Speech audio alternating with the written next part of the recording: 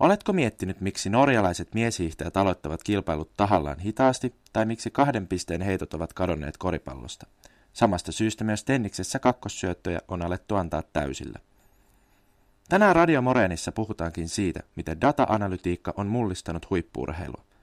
Toimittajana on Topias Mikkonen ja puhelimen päässä huippu-urheiluinstituutti Kihun joukkueurheiluasiantuntija Mikko Häyrinen. Tervetuloa. Kiitoksia. Kuulit alussa tuttuja juttuja ja tiedät syyt taustalla, mutta miten tavan tallaaja voisi ymmärtää urheiludatasta yhtään mitään? Monellakin tavalla, eli erilaista analyysiä eri lajeissa tehdään hyvin paljon ja sieltä kautta saadaan uutta tietoa, jotka vaikuttavat sitten edellä kuvaamisiin taktiikoihin ja tekniikoihin, mitä käytetään ja sieltä yksinkertaisia esimerkkejä pystytään kaivamaan sitten vaikkapa niin, että on koripalloa analysoitu niin, että se heittäminen 3 pisteen rajan takaa tuottaa enemmän keskimääräisesti pisteitä kuin heittäminen siitä sanotaan 2 tai läheltä 3 pisteen rajaa, mutta 2 pisteen heittoalueelta. Tutkimukset puhuvat urheiludatasta kirjaimellisesti pelin voittamisena, ja siksi urheilujoukkueet ovat palkanneet data-analyytikkoja riveihinsä. Kerrotko Mikko Häyrinen, mitä heidän työnkuvaansa käytännössä kuuluu? No, data-analyytikon työnkuvaan kuuluu ensinnäkin kerätä tietoa jollakin menetelmällä.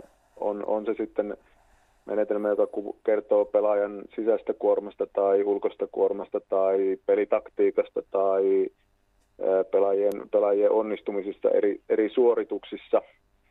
Sen jälkeen, kun tieto on kerätty, niin sitä analysoidaan erilaisten ohjelmistojen avulla. Ja kun analyysistä saadaan jotain merkittäviä asioita esille, niin ne sitten tulkataan valmentajille ja valmentajat tekee sitten lopulta ne päätökset, mihin nämä data-analyysin tulokset johtavat siellä kentällä tai kilpailussa. Millaista on sitten se tieto, jota haetaan ja tulkataan niille valmentajille? No se on lajikohtaista, eli jokaisessa lajissa on pystytty tunnistamaan niitä asioita, jotka merkitsevät eniten voittamisen kannalta ja niitä asioita sitten pyritään etsimään, että vaikkapa lentopallossa, jonka kanssa olen eniten työskennellyt, niin asioita oman torjuntapuolustustaktiikan suunnittelussa, että miten vastustajan passari pelaa erilaisissa tilanteissa tai mihin suuntaan vastustajan hyökkääjät hyökkäävät eri tilanteissa ja näistä sitten luodaan näiden tietojen avulla luodaan sitä oman joukkueen taktiikkaa, jolla pyritään saamaan etulyöntiasema vastustajan nähden.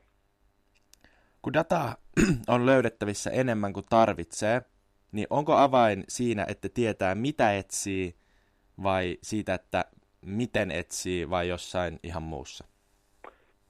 Tuo kuva hyvin, eli data on tänä päivänä erittäin paljon saatavilla ja se ei ole ongelma, eikä se ole kilpailuetu, että saatko riittävästi dataa, mutta se kilpailuetu tulee nimenomaan siitä, että sä tiedät alustavasti, mitä sä etsit sieltä, mikä on merkitsevää sen voittamisen kannalta ja sitten se ehkä se isoin asia on, että miten sä tulkitset ja miten sä saat sen datan näkyviin myös siellä pelikentällä, niin että pelaajat myös ymmärtävät, miten kannattaa pelata, että saadaan etua vastustajan nähden.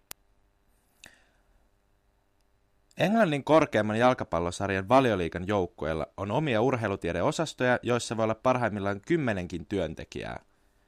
Suomessa ei varmaan maajoukkueellakaan ole tuota määrää, niin miksi meillä täällä käytetään sitten dataa vähemmän, jos kuten sanoit, siitä on aika isosti hyötyä?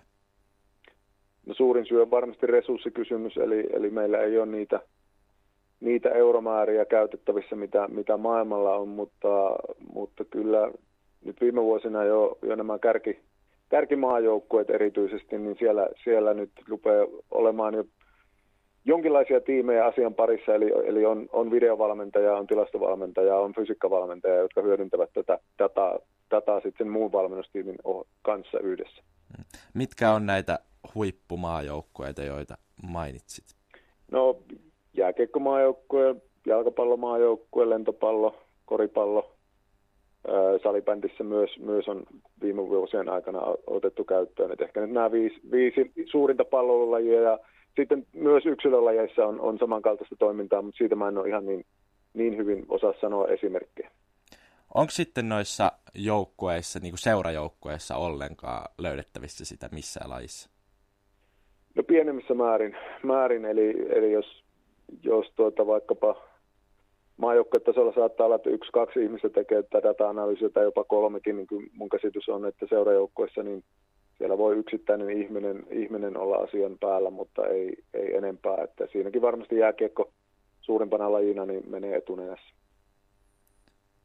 Millaisena näet sitten urheiludatan käytön kehityksen Suomessa tulevaisuudessa? No varmasti opitaan hyödyntämään olemassa olevaa dataa enemmän ja enemmän.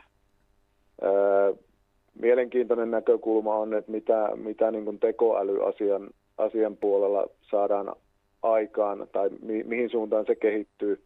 Pystytäänkö sitä kautta löytämään jotain kilpailuetua verrattuna muihin maihin tai pystytäänkö sitä hyödyntämään jatkossa enemmän.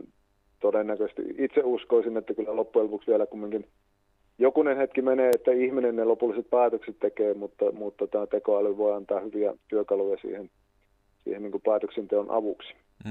Meinaatko sitä, että ei tarvitse sitten niin monta työntekijää, että just sä sanoit, että yksikin henkilö saattaa pyörittää sitä seurajoukkueessa, niin sitten tavallaan, että olisi se tekoäly, joka korvaa niitä Sport Science-osastojen useampia työntekijöitä, vai?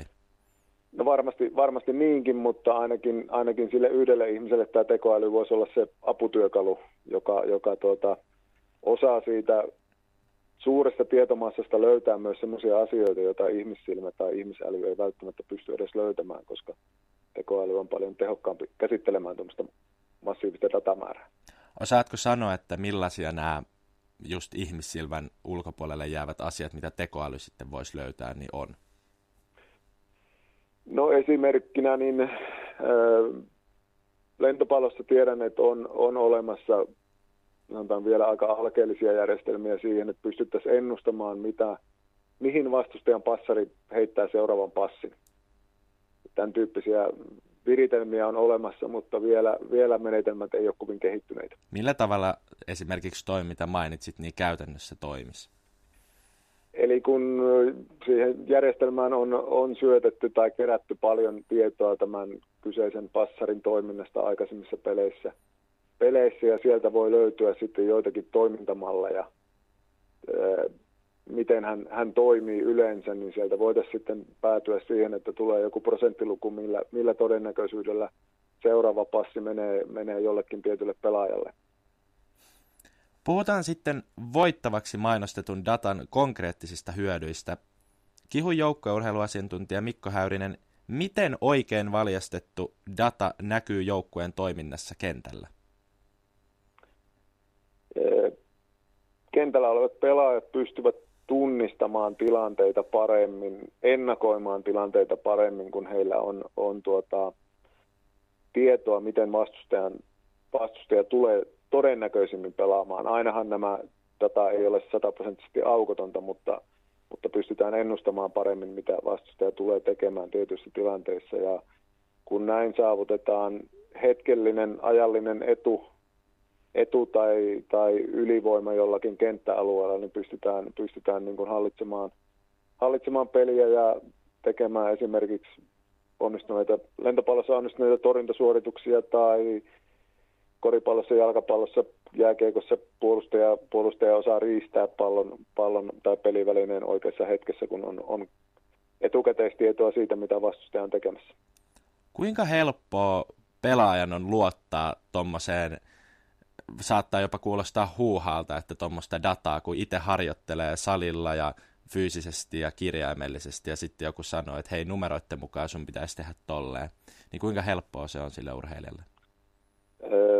Se on oppimisprosessi, eli kun etenkin nykynuoret on tottunut tähän dataan ja videoon ja muuhun, ja pienestä pitäen erinäköisten teknisten apuvälineiden kautta, niin se on ehkä helpottunut tämmöisten asioiden omaksuminen ja ymmärtäminen ja hyväksyminen myös. Ja tietysti kun on datan kautta esittää selviä numeraalisia faktoja siitä, mitä tapahtuu ja miten tapahtuu, ja sen lisäksi se ehkä pystytään vielä vaikka videon avulla vahvistamaan ja näyttämään pelaajille, niin kyllä mun kokemuksen mukaan sillä päästään aika hyvin tuloksiin ja se helpottuu se asian hyväksyminen ja ymmärtäminen. Kuten itsekin sanoit ja aiheesta kirjoitetut tieteelliset artikkelit on myös yhtä mieltä siitä, että koska huippu-urheilussa sentit ja millitkin jopa ratkaisevat, koska on niin tasasta, niin kalliskin data kannattaa. Mutta sä sanoit sitten kuitenkin, että Suomessa on resurssikysymys, että ei vielä ole niin paljon. Niin mitä mieltä sä oot, että pitäisikö tämmöisiin datayksikköihin panostaa joukkueiden enemmän? No henkilökohtaisesti kun työskentelen alalla, niin olen sitä mieltä, että siihen kannattaisi panostaa enemmän, mutta tiedän taas, että jotkut, se on resurssivalinta, mitä sitten taloudesta päättävät henkilöt joutuvat tekemään. Että, muistelen, muutama vuosi sitten olin yhdessä kansainvälisessä seminaarissa ja siellä Valioliigan data-analyysiyksikkö kertoo, että he perustelevat omaa olemassaoloaan ja sen laajentamista sillä, että siihen aikaan yhden sijaan nousu Valioliigassa tarkoitti 1 miljoonaa puntaa rahassa, eli kuvastaa niin kuin sitä, minkälaiseen taloudelliseen menestykseen jossakin kansainvälisissä liigoissa on mahdollisuus, mutta että tarkoittaako se, että meillä Suomessa on siihen mahdollisuus, niin se ei ehkä ihan noin suoraviivasta ja noin isoista summista ole puhetta. Jos kuitenkin miettii, niin tasoerojahan on, vaikka sanotaan, että on pienet erot, niin silti yleensä on tasoeroja. Kuinka paljon tehokas datan käyttö todellisuudessa antaa heikompaa pelaajamateriaalia anteeksi? Tuohon on vaikea sanoa mitään tarkkaa prosenttilukua tai maalimäärää tai pistemäärää riippuen pelistä, mutta varmasti siellä voidaan parhaimmillaan puhua esimerkiksi 5% edusta, ehkä realistisesti puhutaan jostain prosentin edusta, että siellä haarukossa tutkimusten ja selvitysten mukaan se etu ehkä voisi olla. Urheiludata ja sen käyttö näyttäisi muuttavan kaikista perinteisimpiäkin urheilulajeja, kuten tässä mainittu jalkapallo, koripallo, jääkiekko. Piileekö tässä vaara, että liiallinen numeroiden katsominen pilaa ilon paitsi urheilijoilta myös katsojilta? En usko. Kyllä peli on vielä edelleen peliä ja peliin kuuluu huippupelaajien maagiset suoritukset ja toisaalta myös pahat epäonnistumiset, jotka tuo sen yllätyksellisyyden pelistä peliin, eli jokaiseen peliin. Ja mun mielestä data antaa ehkä vaan toisenlaista näkökulmaa myös siihen pelin ymmärtämiseen, mutta kyllä mä uskon, että ei data tule urheilua pilaamaan. Uskotko, että datalla voisi olla sitten jotain muita mahdollisia eettisiä ongelmia tai sen käytöllä? No siinä kohti ehkä voisi ajatella, että voi tulla jotain eettisiä ongelmia, että jos tämä data rupeaa olemaan hyvin valikoivasti eri joukkueiden tai maiden tai ihmisten saatavilla. Ja jos siitä datan kautta pystytään manipuloimaan,